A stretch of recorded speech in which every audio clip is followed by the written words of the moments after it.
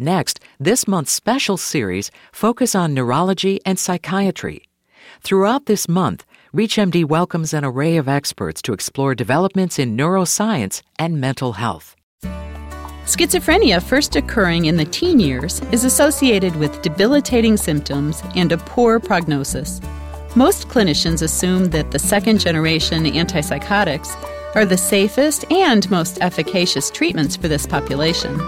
However, recent adult studies, such as the CATIE trial, have made us rethink this position. What does the research say about treating psychosis in adolescents? Welcome to Focus on Psychiatry. I'm your host, Dr. Leslie Lunt, and with me today is Dr. Robert Findling. Dr. Findling is the Rocco L. Mato, MD, Chair of Child and Adolescent Psychiatry at Case Western Reserve University School of Medicine, and also the Director of the Division of Child and Adolescent Psychiatry at University Hospitals at Case Medical Center. Dr. Findling's research endeavors have focused on pediatric psychopharmacology and serious psychotic disorders in the young. He has been honored with numerous awards and has received both national and international recognition as a clinical investigator. Welcome to ReachMD. Really happy to be here. Dr. Findling, why are adolescents with schizophrenia such an important clinical population? Well, there's, I think, two key reasons. The first one is that this is a relatively common group of adolescents. For a long time, people did not think that teenagers could, in fact, suffer from schizophrenia, but there's a growing body of evidence to suggest that this condition that oftentimes begins in adulthood does, in fact, occur in adolescence. And, in fact, about one-third of boys who develop schizophrenia do so during adolescence. The reason this is a particularly vital population is that they are a vulnerable population, knowing that these youngsters oftentimes have very poor prognoses, and really, for that reason, we really do need to know how to better treat and identify these youngsters. So what treatment research had previously been done in this adolescent schizophrenic population?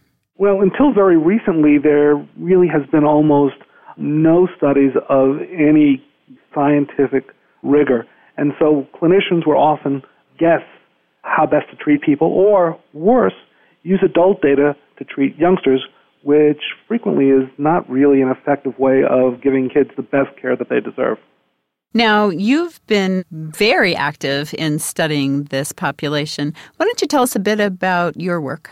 Well, we do a lot of treatment research here, and so our work has oftentimes involved a variety of different forms of treatment.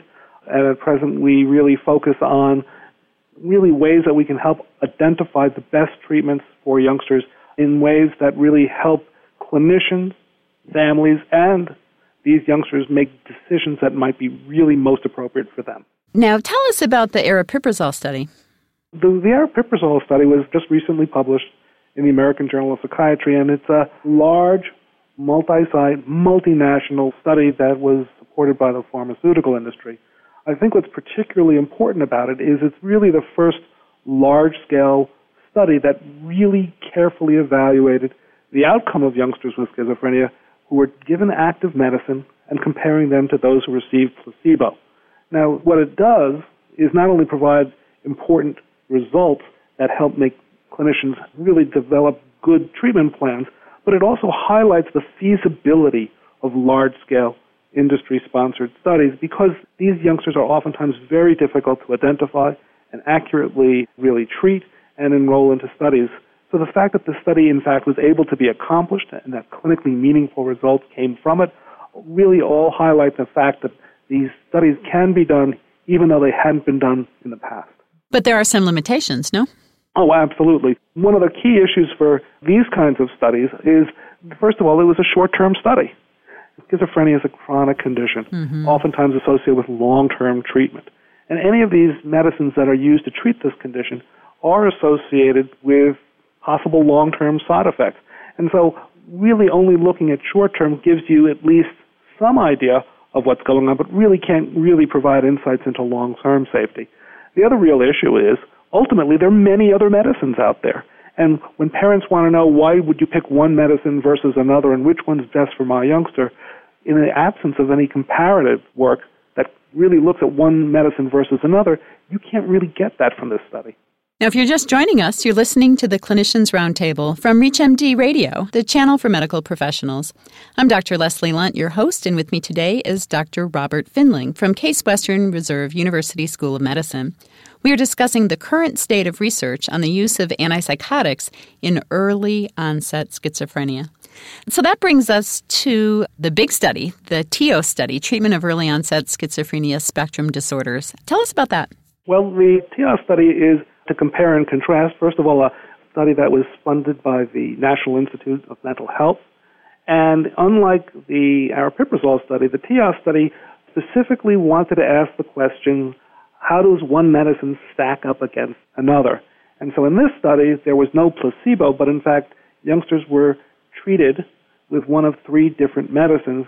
And the key outcome was, how did they do across the different medicines? What we learned was one of the older medicines that, again, are oftentimes not given to youngsters, which is actually equally beneficial in reducing symptoms in this patient population as the newer medicines, the atypical antipsychotics. And that was really surprising to us because earlier data had suggested that, in fact, that might not be the case. So it really provided some very interesting information. And again, what it also did is highlight the feasibility of performing a different kind of treatment study in this very vulnerable population. And which of the older antipsychotics was this? This is a medicine called Molindone, or otherwise known as Moban.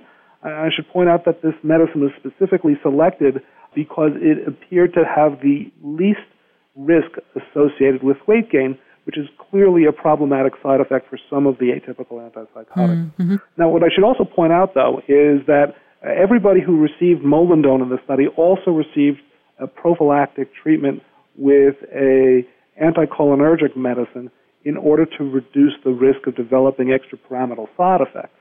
So, again, it's important to realize that all youngsters who received Molindone did not just receive Molindone alone, but were also given adjunctive benztropine at the start of treatment. So the study looked at Molindone versus which of the atypical antipsychotics? Risperidone was one of them, and the other one was olanzapine. So these are, at the time the study was developed several years ago, the two most commonly prescribed antipsychotics in this patient population. Mm-hmm. And what we wanted to do is pick out something that was really going to be an important parameter, and the clear messages we were receiving about these first two atypical antipsychotics was that weight gain appeared to be really the Achilles heel of these compounds. And is that indeed what you found? Well, what we found was not terribly surprising in some regard. The first thing we learned is that Molindone, because it is an older medicine, and despite the fact that we used some prophylactic treatments, those youngsters had the greatest degree of difficulties with extrapyramidal side effects. Oh, even with Cogentin? Even with Cogentin. Huh. And the other interesting part is, again, symptom reduction was the same throughout. What was, I think, also important to point out is that the youngsters treated with olanzapine gained the most weight and had the most perturbations in metabolic parameters that you would expect to occur with increases in weight. What's, I think, particularly noteworthy was, having done multiple studies that had been reviewed by data safety and monitoring boards before, this study actually had the olanzapine arm terminated prior to study completion by the data safety and monitoring board because of these findings, particularly related to the fact that although there was no benefit, the symptom reduction, the safety profile clearly looked different. So certainly one advantage of a longer study. Absolutely. And we actually are working up, we do have long-term data. We're working that up right now, again, because ultimately you're absolutely right. A key limitation to at least what we first disseminated, this only talks about the first 8 weeks of treatment. And very few youngsters who have schizophrenia get treated for 8 weeks. It's an ongoing chronic illness requiring chronic treatment. Clearly, that's where we're also going to really focus upon as well, because safety matters so very much. Absolutely. Now, in the TEOS study, you actually looked at these kids for a year, didn't you? For some of these youngsters could even look longer than that. Ah. So for youngsters who, let's say, were not tolerating a certain treatment, we could randomize them to one of the other two different treatments, and they could be on that second treatment for up to a year. So we really try to keep onto these youngsters as long as possible to really get a sense of what happens to youngsters as they sort through different treatments in order to really get a good handle on this population. Again, we understood how valuable and uncommon the research was prior to this, and we really wanted to learn as much as we could because ultimately this isn't really just about science. This is really about helping youngsters and helping families and physicians make really thoughtful, evidence-based decisions together. What were the limitations of the TEO study as you see it? Well, certainly the short-term piece is, I think, really quite vital. And I think ultimately, again, when we're talking about some of these medicines, not only are we really talking about concerns about metabolic issues that certainly are there for the atypicals, but now we're talking about molindone, which putatively has a greater risk for tardive dyskinesia over the long term. So in many ways, I think it's important to, take what we've learned and really focus on what we have learned, because in fact, we really have changed how we think about the treatment of this patient population, particularly with regards to the old typical antipsychotics, but recognizing that there are certainly limitations, particularly due to the brevity of the study and the fact that although very large, in comparison to what had been done previously, 116 youngsters, this is still small numbers compared to what we see with adult schizophrenia studies. Mm-hmm. Can we take what you've learned from the TEO study and apply it clinically? That is, should we dust off the molindone that's been in the recesses of our brains? I couldn't tell you how to dose it, I think, if my life depended on it at this point. Should we dust off some of these old medicines and start using them again clinically? Or what else have we learned that we can apply tomorrow in the clinic? I think the first thing certainly is that I believe that based on what we can see, that the old typical antipsychotics, particularly those of medium potency or higher potency, when used and prescribed with prophylactic anticholinergic medicines, really may now have a role in the treatment of adolescents with schizophrenia. Certainly, I think it's important to make sure that we can really think about this. Certainly, we found that some youngsters did well with different medicines versus others. But overall, most kids didn't do that great in general.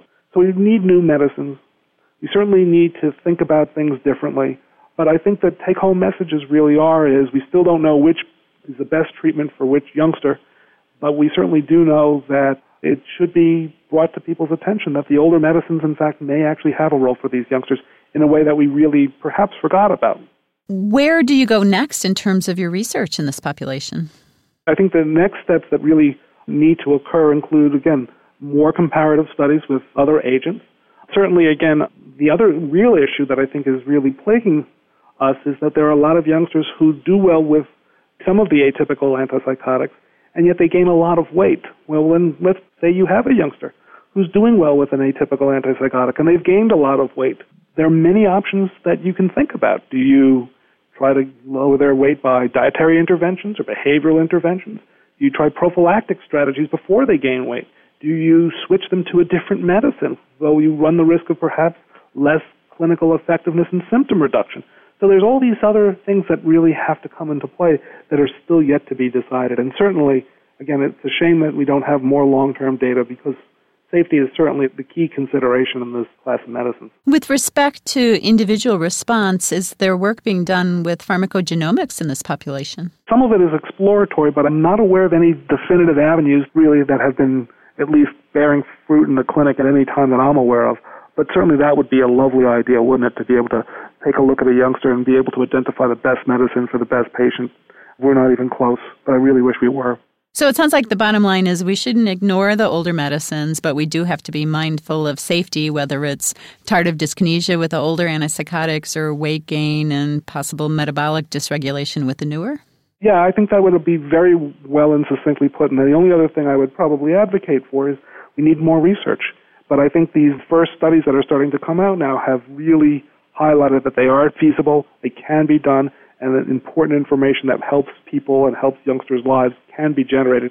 And that wasn't even present 5 years ago. Mm-hmm. So we've come a long way, and I'd hate to have people be pessimistic about how much more we have to learn, recognizing how many large steps forward we've made as well. Absolutely. Well put. Well, thank you so much for being on our show today. Oh, it's a pleasure, and thank you for having me. We've been speaking with Dr. Robert Findling from Case Western Reserve University School of Medicine about using antipsychotics in early schizophrenia.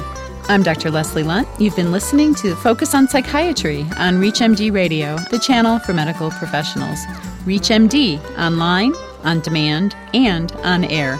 Please visit us at our website, reachmd.com, and thank you for listening. You've been listening to this month's special series, Focus on Neurology and Psychiatry. For downloadable podcasts of all the programs in this series, go to ReachMD.com and choose the series Focus on Neurology and Psychiatry.